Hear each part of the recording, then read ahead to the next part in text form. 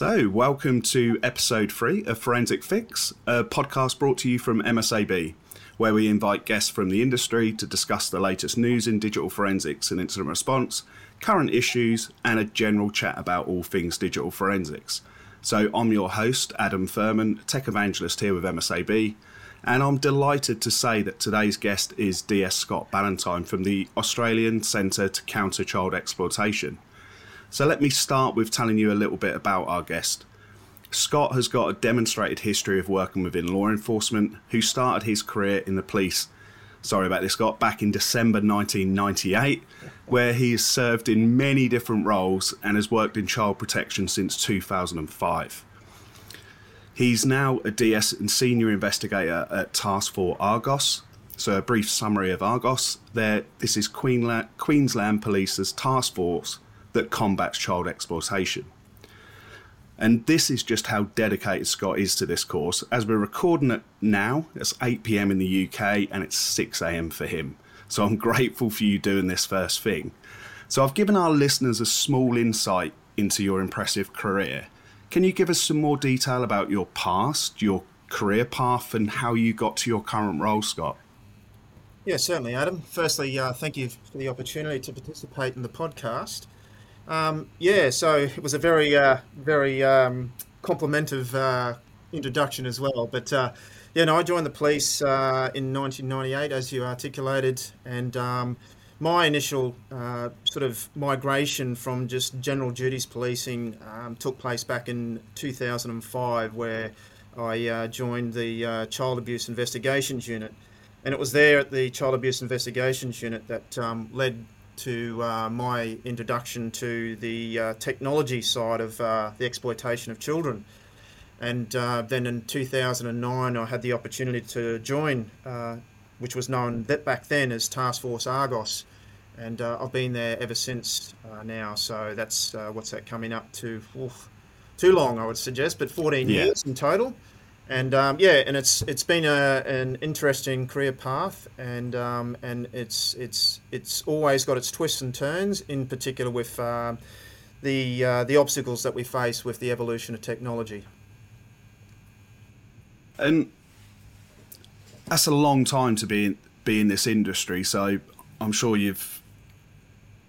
we'd like to say we've seen it all, but you never have in this world. What does a normal day usually look like for yourself? It's you just don't know what you're going to walk into. So you'll walk into the office and anything could transpire. But originally it'll start with obviously the caffeine hit to get the start to the shift. But then it's straight into some of the UC investigations, in particular with a focus around the terminology of darknet, which is probably a term I don't like to use because it almost glorifies that whole concept of obfuscation technology. But and then it takes its sort of myriad of paths. But ultimately, my work is victim-centric focus. So I'll always focus towards the victims and ultimately, hopefully, identifying who these victims are and then removing them from harm. But it's with the evolving technology, as I referred to earlier, it presents us with different paths, different obstacles, but it always turns that day into a very complex shift anyway. And like we said, you've been in this industry for a long time. How much has technology such as Project Vic and CADE, as it's known in the UK, how much has that assisted your work? Yeah, it's assists us immensely. It's also contributes towards our own database that we're collating, or the Australian Centre is collating, referred to as AVID, the Australian Victim Identification Database. So these databases are essential, either identifying the material that's been shared on the World Wide Web, and additionally, it also minimises the exposure to that material to us as investigators as well. So they are instrumental in making, improving or enhancing our investigative ability also. Yeah, I totally agree with you. And CADE, as it is here in the UK, but when I used to have officers come in to do their victim identification, because when I started, we used to run all of our own grading.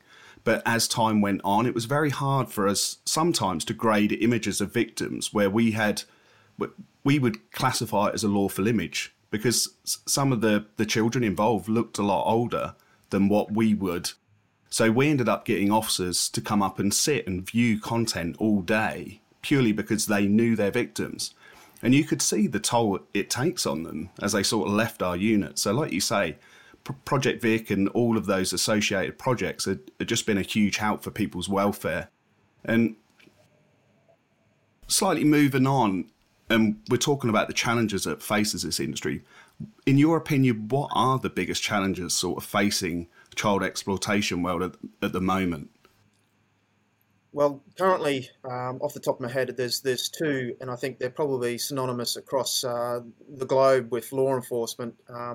But initially, it'll be encryption. So whether that be the encryption thereof data, or alternatively end-to-end encryption through communication across the internet.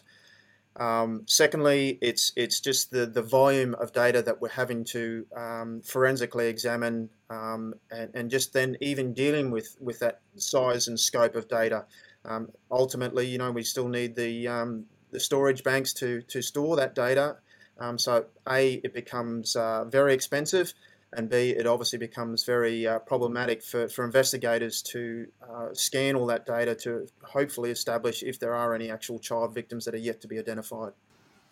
Yeah, and it's a very, very topical subject, because I'm aware of certain sort of police organisations are almost taking an approach of relying on identification from the databases that we've been talking about, and if they hit a certain criteria, they're not even reviewing all the rest of the images in a case, because they just haven't got the manpower, they haven't got the capacity or time.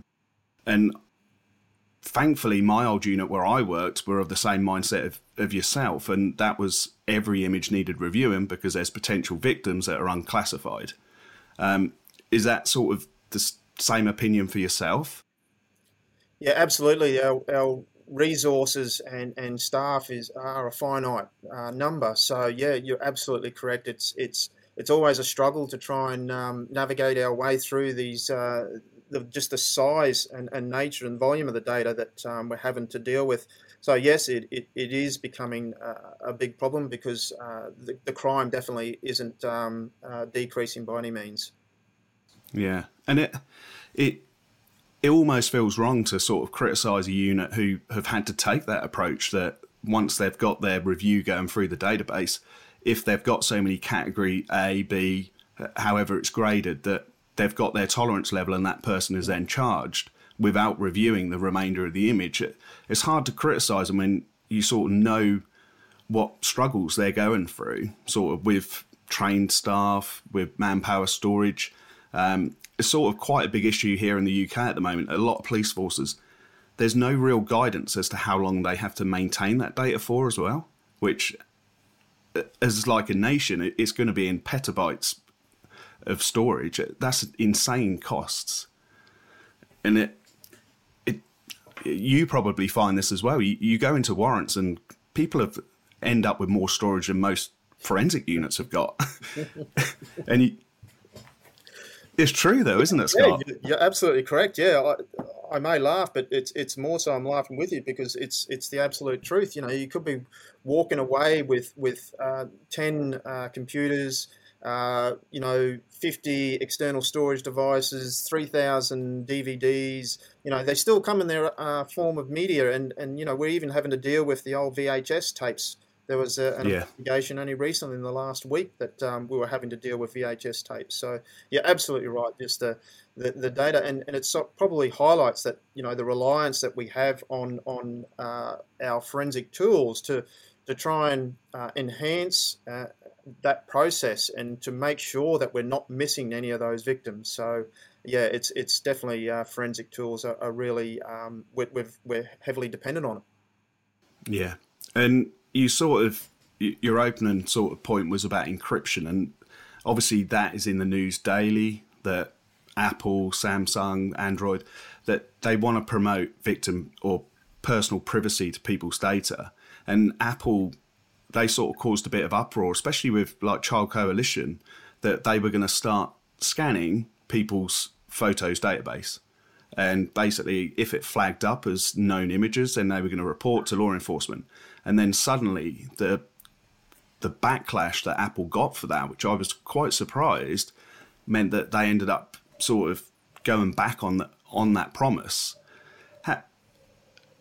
If you could speak to big technology companies directly, how would you say going back on that sort of thing is affecting victims? Yeah, it definitely raises sort of an ethical or moralistic sort of dilemma, doesn't it? I can appreciate people wanting to protect their privacy. Myself, I've concluded that Google owns all my personal information already, but yeah, I suppose it's a global decision that really has to be made sooner than later, because ultimately we can't keep turning a blind eye to the potential child victims that are getting exploited through technology or the internet generally. Yeah, and if we're using this technology and we rely on it, and we like the fact that Google can classify our images, that if we run an index search on our phone for dog, it will bring back all the dog pictures. The technology's there.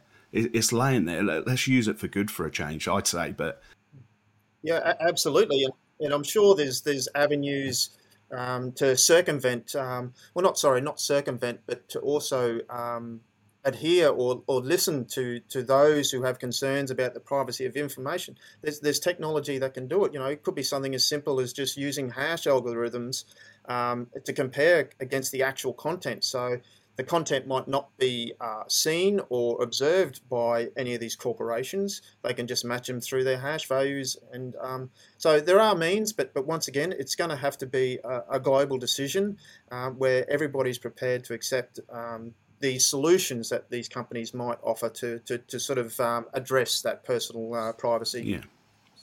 Yeah. But let's hope that that's something that maybe it was Apple went too early with that. People weren't ready for it, and the technology's there, so let's hope they can use it in time. And absolutely. Sort of one thing I wanted to discuss with you today, Scott, and this podcast is going to be released 2 weeks prior to this, and that's that Queensland Police are hosting the Youth Technology and Virtual Communities Conference again, and it's the first time this show has been back in person for a while. Is that right?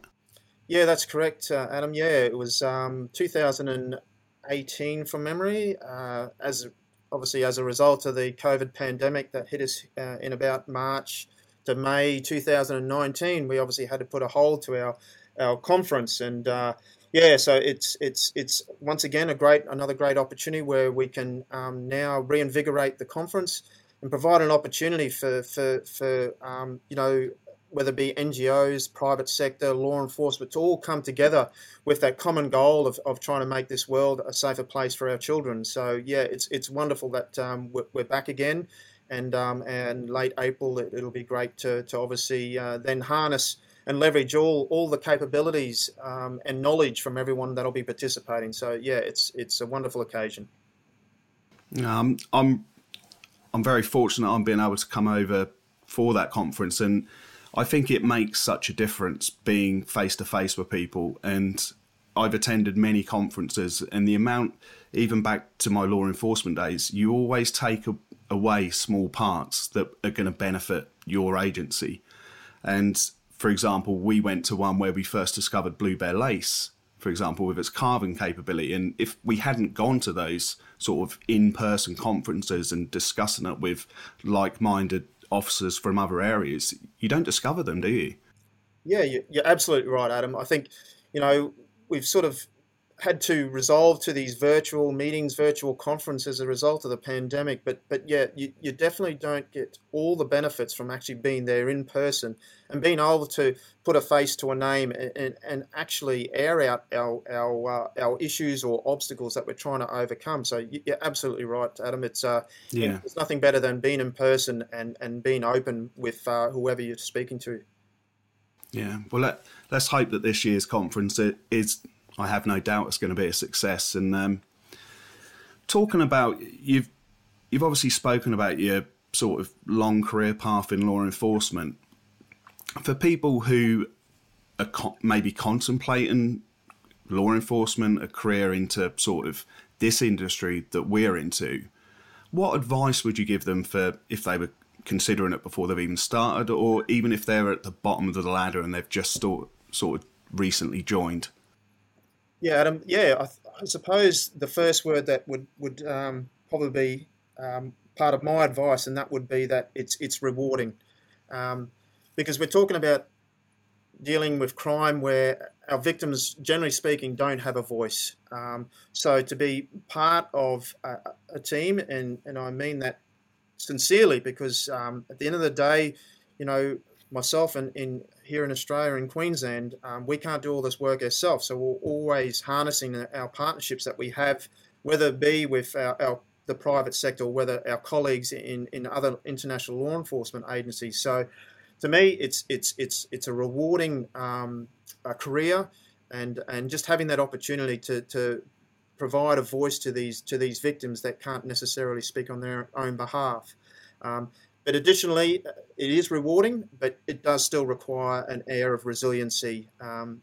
As you mentioned earlier, there is a lot of material or a lot of things that we're exposed to, and you're absolutely right. I will never say that I have seen everything, because there's always something around the corner that just shocks me, and you've just taken aback by what is presented in front of you. So yes, I'd say definitely it's a very rewarding career, but in saying that, yeah, resiliency is definitely a very important attribute that's required to provide you with a sustainable career in this particular crime type. Yeah.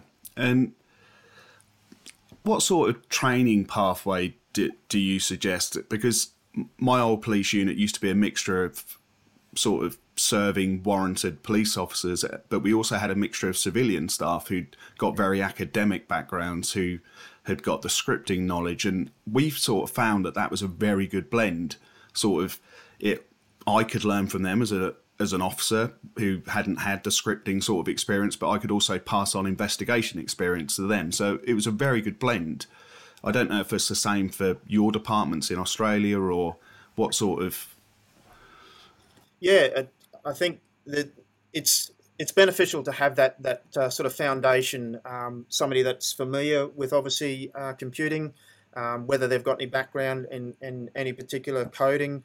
It is always beneficial, because we're having to use those skills on a daily basis to try and circumvent the bad guys we're trying to catch, because we're talking about they're always 5 steps ahead of us at the best of times. So we need every advantage that we can secure, and that includes having colleagues that do have that foundation or understanding or those extra abilities to be able to perform that role of a coder or a network administrator.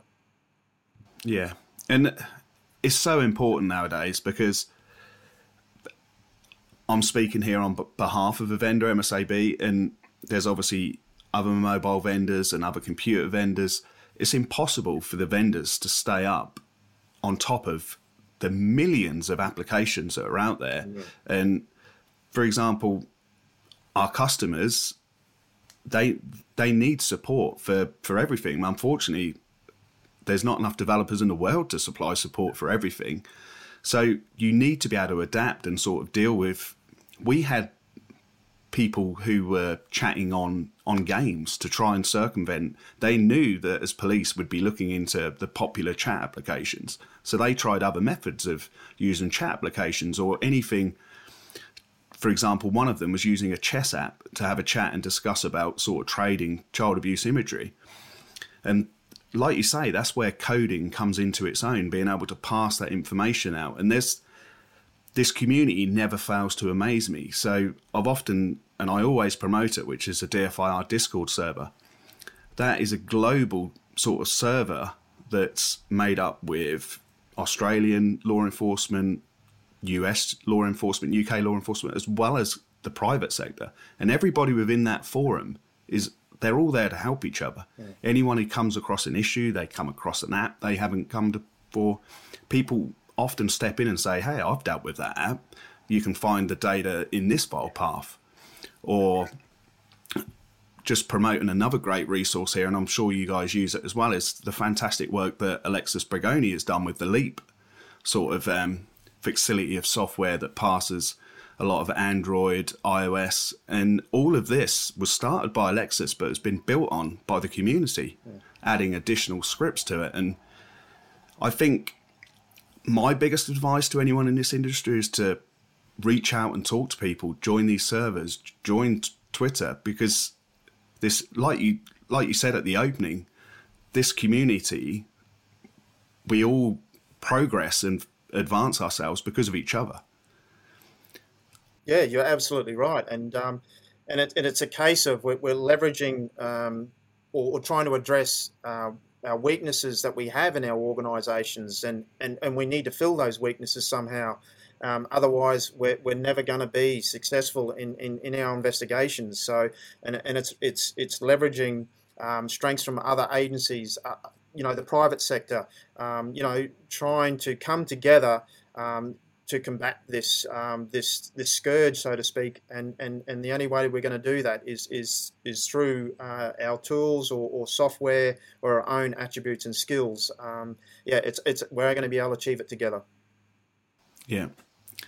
And as a final question, before I let you go and get on with your busy day ahead, I always like to ask, and we've sort of touched on it throughout today's podcast, and that's welfare. Being exposed in this world, yes, it has got extreme rewards, but it's also got some dark places that people can go, because viewing this content day in, day out, dealing with some of the crimes that we have to witness is horrific. And how do you manage to, and how do you sort of advise your team how to switch off from this, and what sort of support has your team offered to try and dealing with this on a daily basis, Scott? Yeah, and we're quite fortunate with our organisation that has a quite robust welfare policy. And in addition to that, we've got plenty of resources, whether it be internally or externally, that are offered to us. So I think from an organisational perspective, we have a really good backbone to looking after our staff. And ultimately, we've also got to look out for each other. So, just being mindful of the behaviours or any behavioural change in our staff.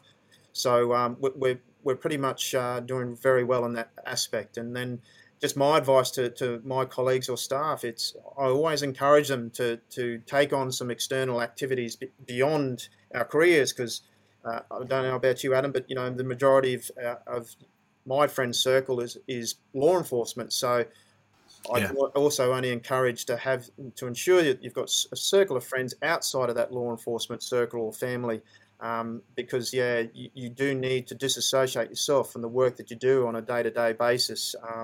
It's a case of being able to be forthright and honest, and having confidence in that whoever you talk to, that they understand what you're going through, and then also in conjunction of maintaining a very healthy lifestyle. It's crucial, because, as you said, some of the content we look at, it is quite horrific. Yeah, and this, obviously, I'm not speaking on behalf of every UK sort of police here, but one thing that we used to have is that we used to have mandatory counselling. So every 6 months we would have to pop off and speak to a counsellor for, I think it was around an hour session. And you'd go along to the session, you'd discuss, like you just said, everything but the job. You'd discuss what holidays you're having, ask about family life. You'd sit there, you'd have a cup of tea, as a British thing to do, and just discuss anything but work. And you'd leave that hour and thinking, don't understand the point of this, really. And this sort of went on, and then after a while, the police force that I worked for stopped it because of monetary financial cutbacks. And it then became a self-referral scheme where you had to refer yourself if you deemed that you needed that sort of counselling. Now, to me, looking back on my time now, and this is going back 4 years ago, but I look back and I think, well, I probably didn't realise the benefit that mandatory counselling was given to me. That even though I was there and I didn't feel that I could see the need, and it sort of concerns me now. And I saw an article the other day which I commented on in LinkedIn, which was about the amount of police officers who are off with PTSD.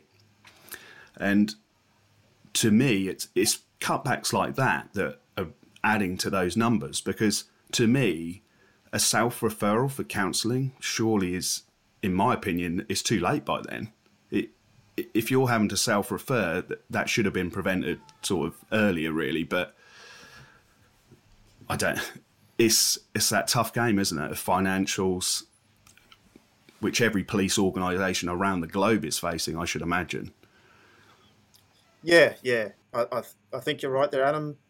It's whether it is, if it does get to that point of a self-referral, is it too late? I don't know. I'm aware of several colleagues who've taken their own initiative. They've realised that maybe something's not right. Maybe they should talk to somebody to it. So it's really a very difficult sort of issue to manage and hopefully mitigate PTSD or anything else that might be a symptom of what we are exposed to as law enforcement officers. Yeah, and I think you're right about being open, about talking to your colleagues. And yes, law enforcement is a great circle to have, because what you see and witness in law enforcement, nobody can understand outside of it. And I think it's good to have that circle, but it's also good to go out and chat about anything but. Like, my punishment is that I like to weekly go and watch football, or as you guys would call it, soccer. And I go with my dad, we watch our team is not very good, but it's time just to spend away from the industry and have 90 minutes to, it's a British thing, I like to moan about something else. So I can moan about how poor my soccer team is. Yeah. And but I think that's good though, isn't it? You've found that release or something that does help you sort of take your mind away from it though. So I think that's fantastic. It's a testament, no matter how good your footy team is, Adam. Yeah. And I think you're right about sort of identifying when things are starting to get on top of you, because I remember before I joined sort of the forensic unit, I remember the sergeant at the time saying, I can't sit here today and say to you, you're going to be okay viewing the material we view in here. He said, it's either going to be, it's binary, you're either going to be okay or you're not. And thankfully, I was okay. It didn't affect me. I could deal with it in a binary fashion. It was right or wrong. It wasn't until I'd had my first child, and my child was similar age to one of the cases I was investigating, that I think that's the first time it actually affected me. And that's when you can relate to something. I knew one of my old colleagues who was a traffic officer, and he'd been a traffic officer for years and years, and it wasn't until he attended a fatal collision where a child was the same age as his that's when it truly affected him. And I think sometimes, yeah, it's a hard area to work in. So I just thank you and the team and all of the people worldwide who are investigating this, because all of the work you're doing is to make it a safer place for, like you say, victims who don't have a voice. And there's some amazing charities that have been set up to recognise. We've got some extremely brave people who come forward after being victims of those horrific crimes. And hopefully the private sector, government agencies will continue to work sort of towards, and I hope that one day it will be a solved industry. Yes, we can only hope, Adam. We can only hope.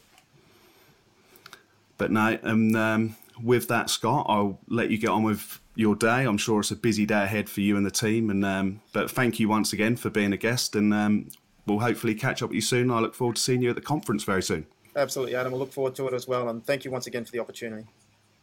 No problem. Thank you all.